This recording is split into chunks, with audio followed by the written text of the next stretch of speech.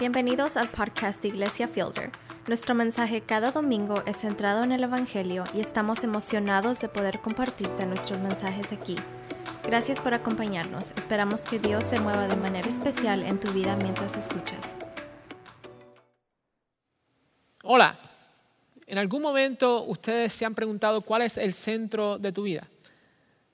Todas nuestras interacciones, la manera en que nosotros usamos nuestro dinero, la manera en que nosotros usamos nuestro tiempo, de alguna manera u otra son afectadas por lo que sea que es el centro de nuestras vidas.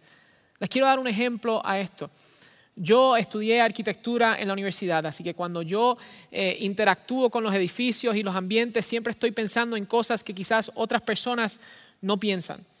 Y nosotros aquí en la iglesia tenemos nuestras oficinas administrativas y al cruzar la propiedad de las oficinas administrativas está uno de nuestros auditorios de uno de nuestros campuses, que es el campus de Pioneer, y el auditorio es el que nosotros llamamos el auditorio del Metro Center. Aquí es donde nosotros hacemos nuestras grabaciones de los servicios virtuales. Así que a menudo estoy yo caminando desde las oficinas administrativas hacia este auditorio. Y de camino hay una estructura que yo admiro cada vez que camino por ella, que estoy seguro que hay algunas personas que quizás ni se han dado cuenta que están allí.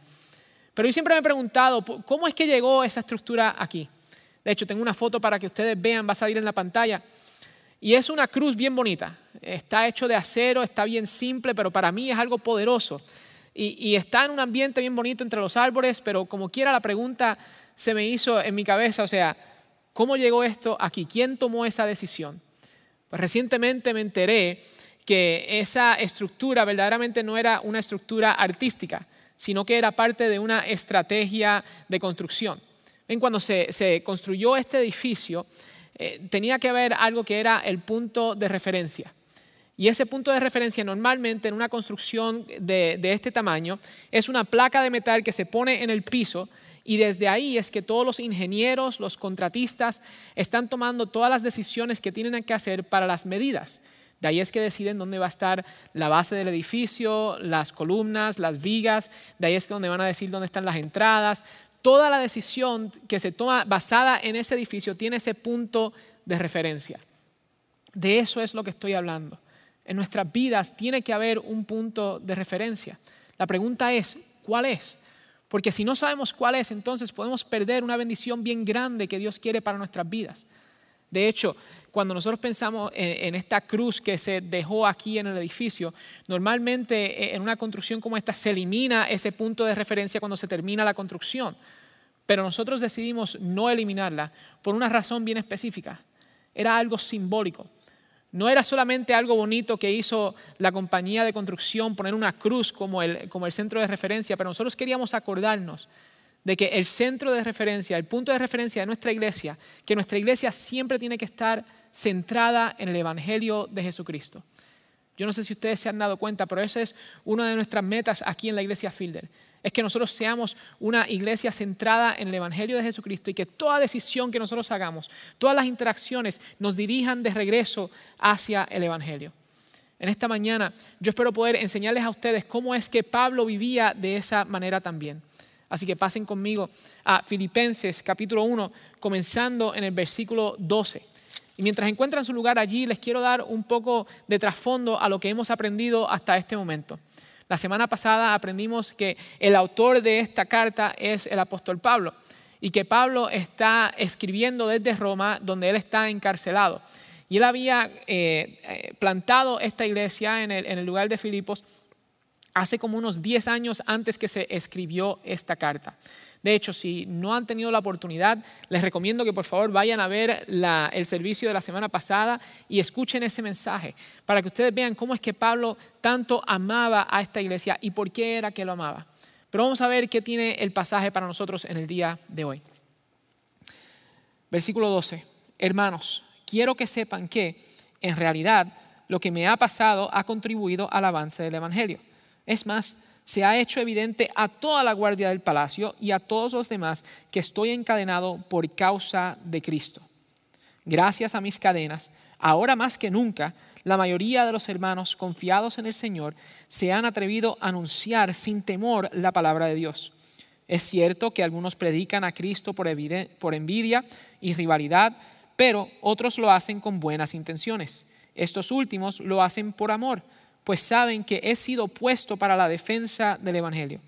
Aquellos predican a Cristo por ambición personal y no por motivos puros, creyendo que así van a aumentar las angustias que sufro en mi prisión. ¿Qué importa? Al fin y al cabo, y sea como sea, con motivos falsos o con sinceridad, se predica a Cristo. Por eso me alegro. Es más, seguiré alegrándome.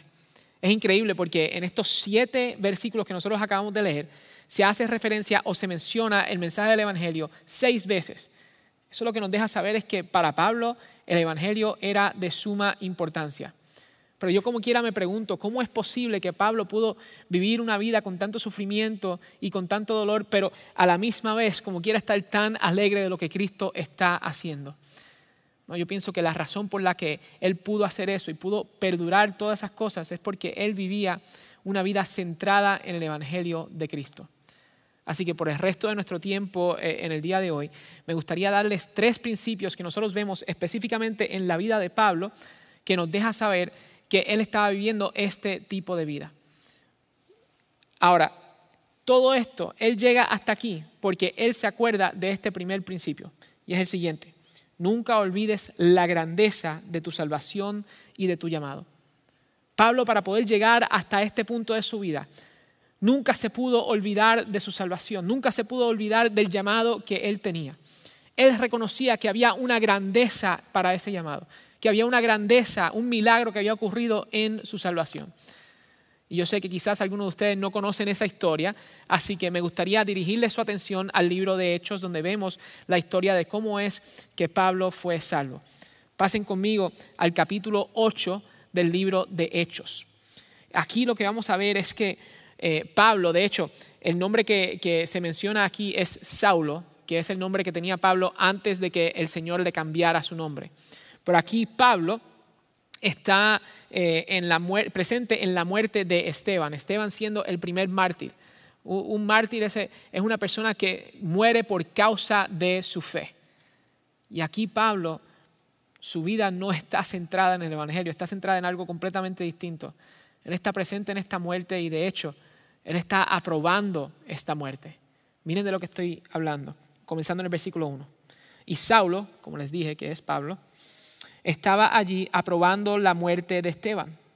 Aquel día se desató una gran persecución contra la iglesia en Jerusalén y todos, excepto los apóstoles, se dispersaron por las regiones de Judea y Samaria. Unos hombres piadosos sepultaron a Esteban e hicieron gran duelo por él. Saulo, por su parte, causaba estragos en la iglesia. Entrando de casa en casa, arrastraba a hombres y mujeres y los metía a la cárcel. Aquí Pablo era un enemigo de la iglesia. La vida de Pablo estaba centrada en defender sus valores, en defender su manera de vivir, en defender la religión que él estaba siguiendo.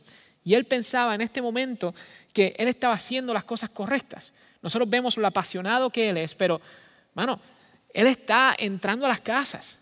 Él está arrastrando a los cristianos para llevárselos a la cárcel, para arrestarlos.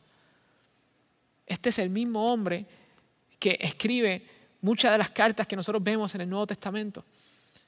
Nosotros lo que queremos ver aquí es que hay un cambio drástico que ocurre en la vida de él.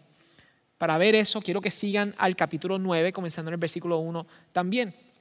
Dice así: mientras tanto, Saulo, nuevamente Pablo, respirando aún amenazas de muerte contra los discípulos del Señor, se presentó al sumo sacerdote y le pidió cartas de extradición para las sinagogas de Damasco. Tenía la intención de encontrar y llevarse presos a Jerusalén a todos los que pertenecían al camino, fueran hombres o mujeres. En el viaje sucedió que, al acercarse a Damasco, una luz del cielo relampagueó de repente a su alrededor. Él cayó al suelo y oyó una voz que le decía: Saulo, Saulo, ¿por qué me persigues? ¿Quién eres, Señor? Preguntó. Yo soy Jesús, a quien tú persigues, le contestó la voz. Levántate y entra en la ciudad, que allí se te dirá lo que tienes que hacer. Aquí Pablo está en un momento donde está listo para ir y seguir en su jornada de perseguir a estos cristianos y se encuentra con Jesús mismo. Jesucristo se encuentra con él y le dice: ¿Qué estás haciendo? ¿Por qué me estás persiguiendo?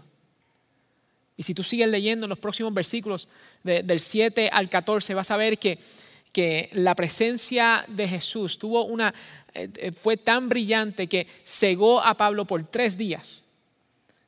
También vamos a ver que en la próxima porción del pasaje se presenta a un hombre llamado Ananías.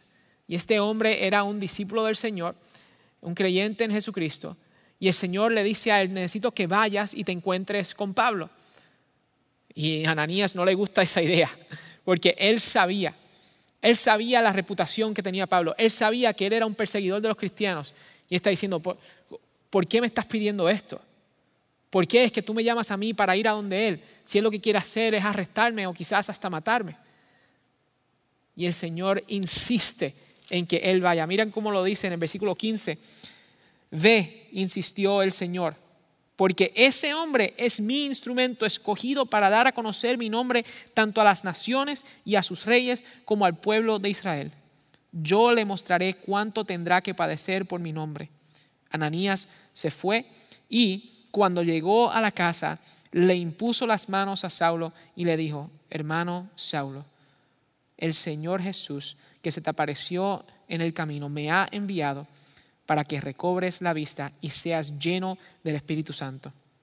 Al instante cayó de los ojos de Saulo algo como escamas y recobró la vista, se levantó y fue bautizado, y habiendo comido recobró las fuerzas. Aquí vemos que Pablo al fin se da cuenta que él tenía que entregarse su vida a Cristo. Me encanta esta imagen de que las escamas son quitadas de sus ojos y él puede ver la verdad. Él puede ver el error de lo que él estaba haciendo y la vida que él estaba viviendo. Y él se está dando cuenta que su vida tiene que estar dirigida, tiene que estar centrada en algo nuevo. Ya él no tenía que estar persiguiendo a los seguidores de Cristo. Él tenía que ser un seguidor de Cristo. Y dice ahí que él fue bautizado al instante. Quiere decir que él dio testimonio de lo que Dios estaba haciendo en su vida instantáneamente. Es increíble ver cómo es que él se da cuenta de lo que Dios quiere hacer y responde a ese mensaje. Hermanos, yo entiendo que eso es lo que nosotros tenemos que hacer en el día de hoy. Nosotros tenemos que estar dispuestos a escuchar el mensaje que Dios tiene. Tenemos que estar dispuestos a que Dios nos quite las escamas de nuestros ojos y veamos la verdad del Evangelio de Jesucristo. Noten el versículo 16, dice: yo le mostraré cuánto tendrá que padecer por mi nombre. Esto quiere decir que aun cuando vale la pena entregarle nuestra vida a Cristo, que aun cuando le valía la pena a Saulo entregarse su vida a Cristo, él tenía que saber que esta vida no iba a ser fácil, que esta vida iba a traer sus dificultades, pero que la vida que nosotros fuimos llamados a vivir no se trata de nuestra comodidad, se trata de que otras personas conozcan que Él es el Mesías. Miren cómo dice las próximas partes de este pasaje. La segunda parte del versículo 19 dice así: Saulo pasó varios días con los discípulos que estaban en Damasco y enseguida se dedicó a predicar en las sinagogas, afirmando que Jesús es el Hijo de Dios. Todos los que le oían se quedaban asombrados y preguntaban: ¿no es este el que en Jerusalén perseguía a muerte a los que invocaban ese nombre? ¿Y no ha venido aquí para llevarse presos y entregarlos a los jefes de los sacerdotes? Pero Saulo cobraba cada vez más fuerza y confundía a los judíos que vivían en Damasco, demostrándoles que Jesús es el Mesías. Pablo no solamente se entrega a Cristo, sino que comienza a cumplir con su llamado. Y esto es lo que nosotros tenemos que entender, familia. La salvación no es el final. La salvación es solo el comienzo. Nosotros fuimos salvados para ser enviados. Eso es algo importante y es uno de los principios que nosotros vemos en la vida de Pablo. Pero yo sé que algunos de ustedes dicen: bueno, yo no soy Pablo. Tony, yo no he tenido una experiencia como la tuvo Pablo. A mí yo no he estado en un camino donde Jesucristo se me aparece de momento con una luz brillante. Hay algunos de ustedes que quizás dicen: bueno, la historia de salvación mía es un poco distinta a esa. Yo quizás fui a un campamento o una escuela bíblica de vacaciones, o quizás fue un domingo por la mañana y no fue tan especial como este, así que ¿cómo es posible que yo tenga un llamado como el que tuvo Pablo? Déjame decirte que este llamado es para todo cristiano. En el mismo libro de Hechos nosotros lo vemos. Jesucristo, al principio del libro de Hechos, está hablando con sus discípulos. Después de la resurrección, Él está hablando con ellos, y antes de subir al cielo, Él está diciendo en el capítulo 1, versículo 8, dice así: pero cuando venga el Espíritu Santo sobre ustedes, recibirán poder y serán mis testigos, tanto en Jerusalén como en toda Judea y Samaria, y hasta los confines de la tierra. Toda persona que reciba al Espíritu Santo es llamada a ser testigo al mensaje del Evangelio. Eso quiere decir que tú y yo, tan pronto nosotros somos salvos, tan pronto nosotros nos entregamos hacia Cristo y recibimos el Espíritu Santo de Dios en nuestras vidas, en ese momento somos llamados a ser misioneros, a ser embajadores del mensaje del Evangelio. Así que esto no es algo especial que Dios le dio a Pablo, esto es algo especial que Él nos dio a cada uno de nosotros. Es un llamado único que Él te da a ti y a mí a llevar las buenas nuevas que tantas personas necesitan. Y eso era parte del enfoque, eso era lo que centraba la vida de Pablo. Si regresamos a Filipenses, en el primer capítulo nuevamente, los versículos 12 al 13 dicen así: hermanos, quiero que sepan que en realidad lo que me ha pasado ha contribuido al avance del Evangelio. Es más, se ha hecho evidente a toda la guardia del palacio y a todos los demás que estoy encadenado por causa de Cristo. Más abajo en el versículo 16 dice: estos últimos lo hacen por amor, pues saben que he sido puesto para la defensa del Evangelio. Él sabe que todo lo que está pasando en su vida es por la defensa del Evangelio. Él sabe que Él fue puesto para un llamado ahí. Tal como habla en el primer capítulo de Hechos, nosotros vemos aquí que Pablo está viviendo de esa manera. Él está reconociendo que Él fue puesto donde fue puesto por un propósito. Nosotros vemos que Él está reconociendo que las circunstancias a su alrededor todo llevan para la expansión del reino de Dios por medio del mensaje del Evangelio. Miren cómo lo dice en el versículo 14: gracias a mis cadenas, ahora más que nunca, la mayoría de los hermanos, confiados en el Señor, se han atrevido a anunciar sin temor la palabra de Dios.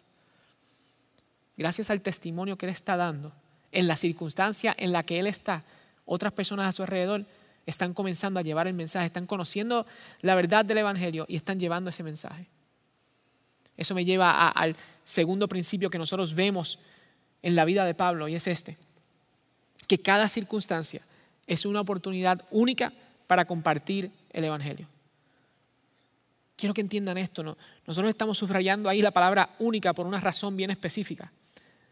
Es porque Dios te ha creado a ti con una oportunidad única y específica para tú poder llevar el mensaje del Evangelio a las personas a tu alrededor.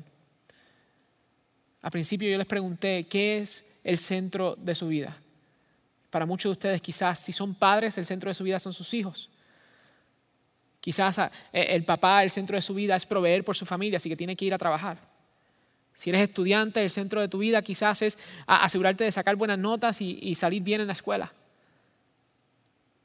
Pero quiero que sepas que eso no es el propósito que Dios tiene para nosotros. Dios quiere primero que tú seas un embajador del mensaje del Evangelio, que tú seas un misionero, alguien que comparte el mensaje del Evangelio. Eso es tu identidad. En Cristo Jesús se encuentra tu identidad y ese es tu propósito. Que tú lleves ese mensaje a otras personas y que bajo ese rol tú entonces ejerces lo que sea que tú estás haciendo en tu vida. Como misionero, tú entonces eres padre. Porque Dios te ha puesto a ti en un lugar bien específico donde solamente tú puedes llevar el mensaje del Evangelio a tus hijos, donde quizás ninguna otra persona pueda hacerlo. Como misionero, tú estás en el trabajo donde tú estás. No para ganar dinero, sino que para llevar el mensaje del Evangelio a la gente que quizás no lo escucharan si tú no estuvieses ahí. Como misionero, tú eres estudiante, no solamente para salir de la escuela, para poder tener un trabajo más tarde, para tener una educación específica, sino que para llevar el Evangelio a las personas que están a tu alrededor junto a ti. Es una perspectiva distinta a cómo vivir nuestras vidas. Y una persona que está centrando su vida en el Evangelio de Cristo reconoce que cada oportunidad es una oportunidad única para llevar ese mensaje. Pero yo sé que hay muchos que están diciendo, Tony, yo entiendo eso. Quizás eso es Pablo, Dios le dio una unción especial a él. Quizás eso eres tú, Tony, porque tú tienes unas habilidades bien especiales, pero ese no soy yo. Yo no tengo el conocimiento. Yo no tengo el entrenamiento. Yo no tengo las herramientas necesarias para poder hacer eso. Y yo entiendo eso. Y eso es algo que en realidad es válido. Algunos de ustedes que quizás dicen, yo no tengo nada que ofrecer. Y si somos honestos, verdaderamente ninguno de nosotros tenemos nada que ofrecer en nuestras propias fuerzas. Pero Hechos, capítulo 1, versículo 8, nos deja saber que nosotros recibimos el poder del Espíritu Santo en nosotros. Así que en tus propias fuerzas no puedes hacer nada. Pero en la fuerza del Espíritu Santo de Dios, tú puedes hacerlo todo. Tú puedes cumplir con el propósito que Dios tiene para ti. Tú puedes llevar ese mensaje del Evangelio a la gente que lo necesita. Nosotros aquí en la iglesia tenemos lo que se llaman los grupos de discipulado. Esto es una tremenda herramienta para poder equiparte a ti a llevar el mensaje del Evangelio a las personas que más lo necesitan. Si todavía no te has registrado para ser parte de uno de estos grupos, te animamos que ahora mismo lo hagas. Puedes descargar la aplicación en tu teléfono y ahí te va a dar todas las instrucciones para poder dirigirte hacia un grupo de discipulado. Y a mí me encanta porque aquí tenemos herramientas prácticas de cómo hacer eso. Pero al fin y al cabo, aún con las herramientas correctas, aún con todas las destrezas que tú tienes, eventualmente vas a fracasar. Eventualmente no vas a hacer lo suficiente. Eventualmente vas a fallar a tu llamado. Así que, ¿qué hacemos entonces? Bueno, yo creo que Pablo tiene una buena perspectiva a eso. Sigamos en el versículo 15, dice así: es cierto que algunos predican a Cristo por envidia y rivalidad, pero otros lo hacen con buenas intenciones. Estos últimos lo hacen por amor, pues saben que he sido puesto para la defensa del Evangelio. Aquellos predican a Cristo por ambición personal y por motivos puros, creyendo que si van a aumentar las angustias que sufro en mi prisión. Esto es mi favorito. ¿Qué importa? Al fin y al cabo, y sea como sea, con motivos falsos o con sinceridad se predica a Cristo. Por eso me alegro. Es más, seguiré alegrándome. Aquí Pablo está diciendo, vas a fracasar en algún momento. En algún momento van a haber personas que hacen las cosas incorrectas. Pero aún en ese momento, si nos enfocamos en Cristo, podemos encontrar la alegría. Esto me lleva al tercer principio que nosotros vemos en la vida de Pablo. El mensaje del Evangelio tiene poder a pesar de tus imperfecciones.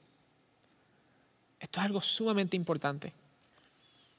Porque no es qué pasa si fallo, es que eventualmente vamos a fallar. Pero el mensaje del Evangelio tiene poder a pesar de tus imperfecciones. Nosotros cuando vemos esta porción del pasaje, muchas personas piensan que quizás Pablo está hablando sobre unos falsos maestros. Pero eso no es lo que dice ahí. El versículo 15 dice que ellos están predicando a Cristo. Así que no es un problema teológico, es un problema del corazón. Hay un problema en el corazón de la gente que está predicando este mensaje del Evangelio y que lo están haciendo por razones incorrectas. Pero esto lo que nos demuestra es que al fin y al cabo no se trata de sus destrezas, se trata del mensaje del Evangelio. Déjame dejarles saber, eso a mí me trae bastante aliento.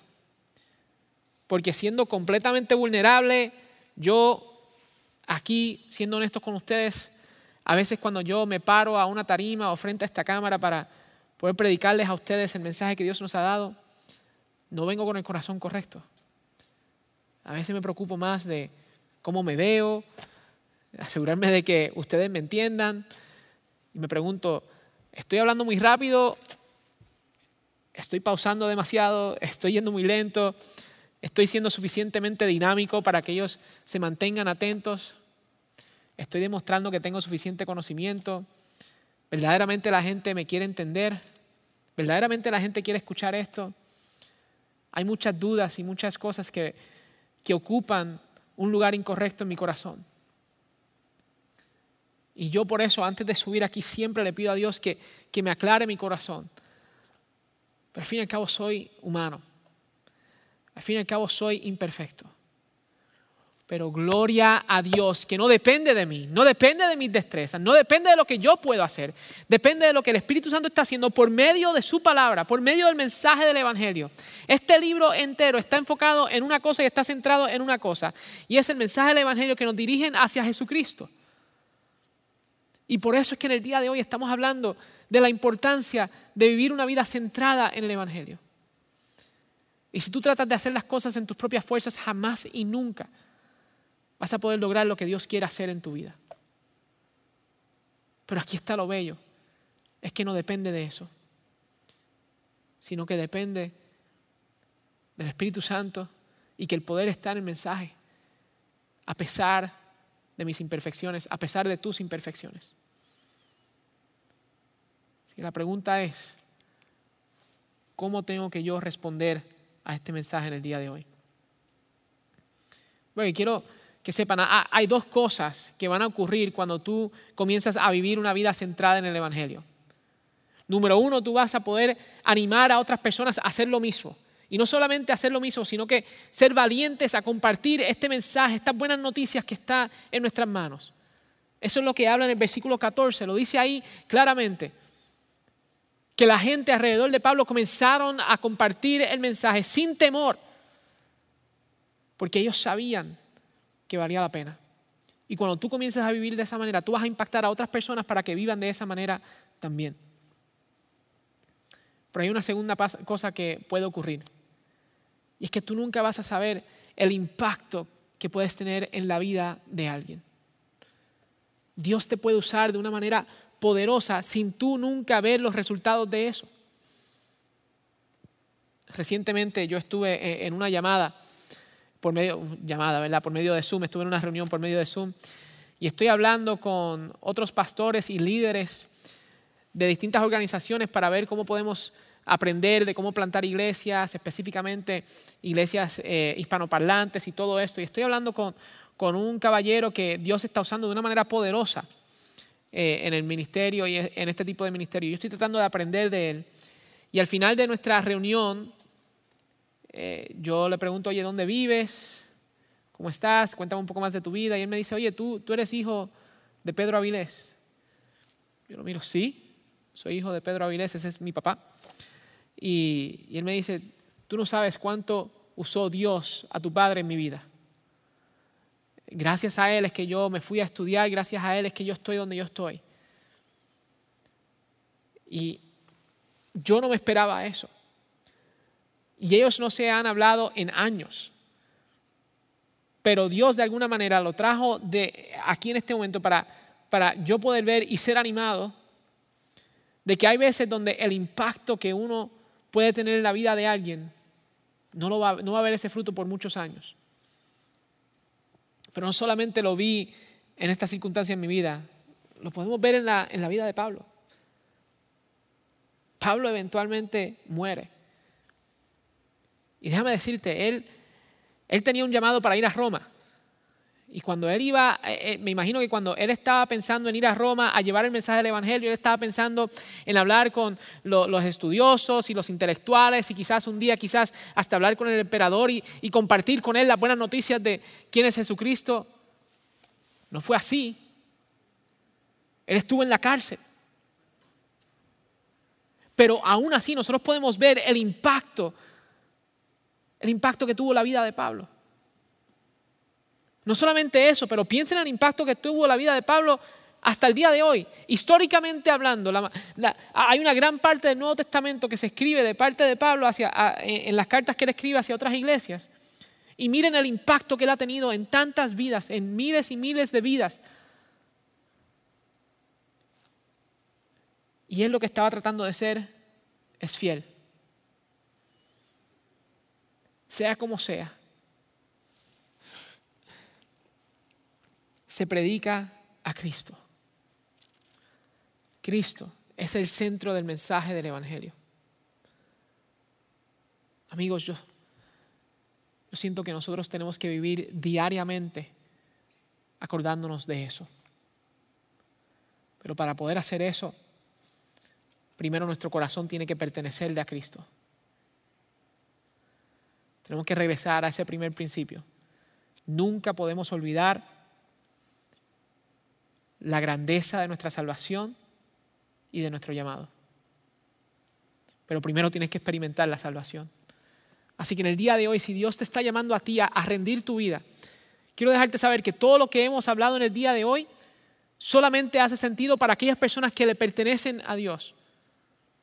Noten que la vida de Pablo estaba en camino hacia la destrucción y no fue hasta que las escamas cayeron de sus ojos donde él pudo ver la verdad. En el día de hoy yo estoy orando que Dios quite esas escamas de los ojos tuyos, ahí donde tú estás, para que tú puedas ver la verdad y la belleza y la grandeza del mensaje del Evangelio. El mensaje del Evangelio es simple y es el siguiente: Cristo Jesús, siendo completamente Dios, se hizo completamente hombre, vivió una vida perfecta y luego tomó la muerte que no merecía por ti y por mí.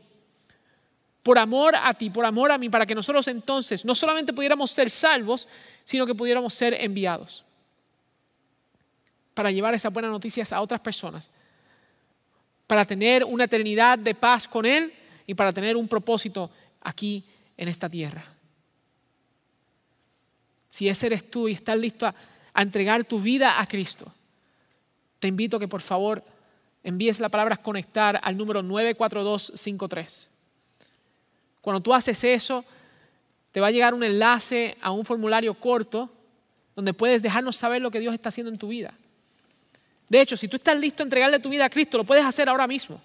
No me necesitas a mí ahí al lado tuyo. Haz una oración a Dios.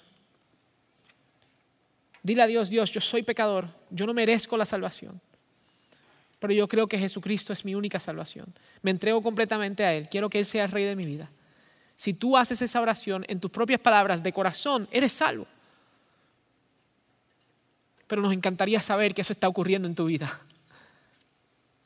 Si vives aquí en los Estados Unidos, puedes enviar ese mensaje que acabamos de decir. Pero a la misma vez, si vives fuera de los Estados Unidos, puedes visitar nuestro sitio web www.iglesiafielder.org/conectar. Te va a llevar al mismo formulario. Nos encantaría conectar contigo y ser parte de esta jornada que Dios está comenzando en tu vida. Pero hay algunos de ustedes que ya han tomado esa decisión. Y en el día de hoy Dios les está demostrando cómo es que ustedes pueden quizás cambiar la perspectiva de su vida, cambiar la manera de pensar para que puedan vivir una vida centrada en el Evangelio de Cristo. Y déjame decirte, esa es la única vida que vale la pena. Y para eso es que tú y yo fuimos creados. Yo les voy a invitar a que por favor preparen su corazón durante esta próxima canción. Y al finalizar esta próxima canción vamos a tomar la cena del Señor. Y la razón por la que tomamos la cena del Señor es porque es una manera tangible y excelente. Es la manera que Jesucristo nos dio para recordarnos del mensaje del Evangelio. Para acordarnos de la grandeza del amor que Él tuvo por nosotros. Vamos a responder en este momento.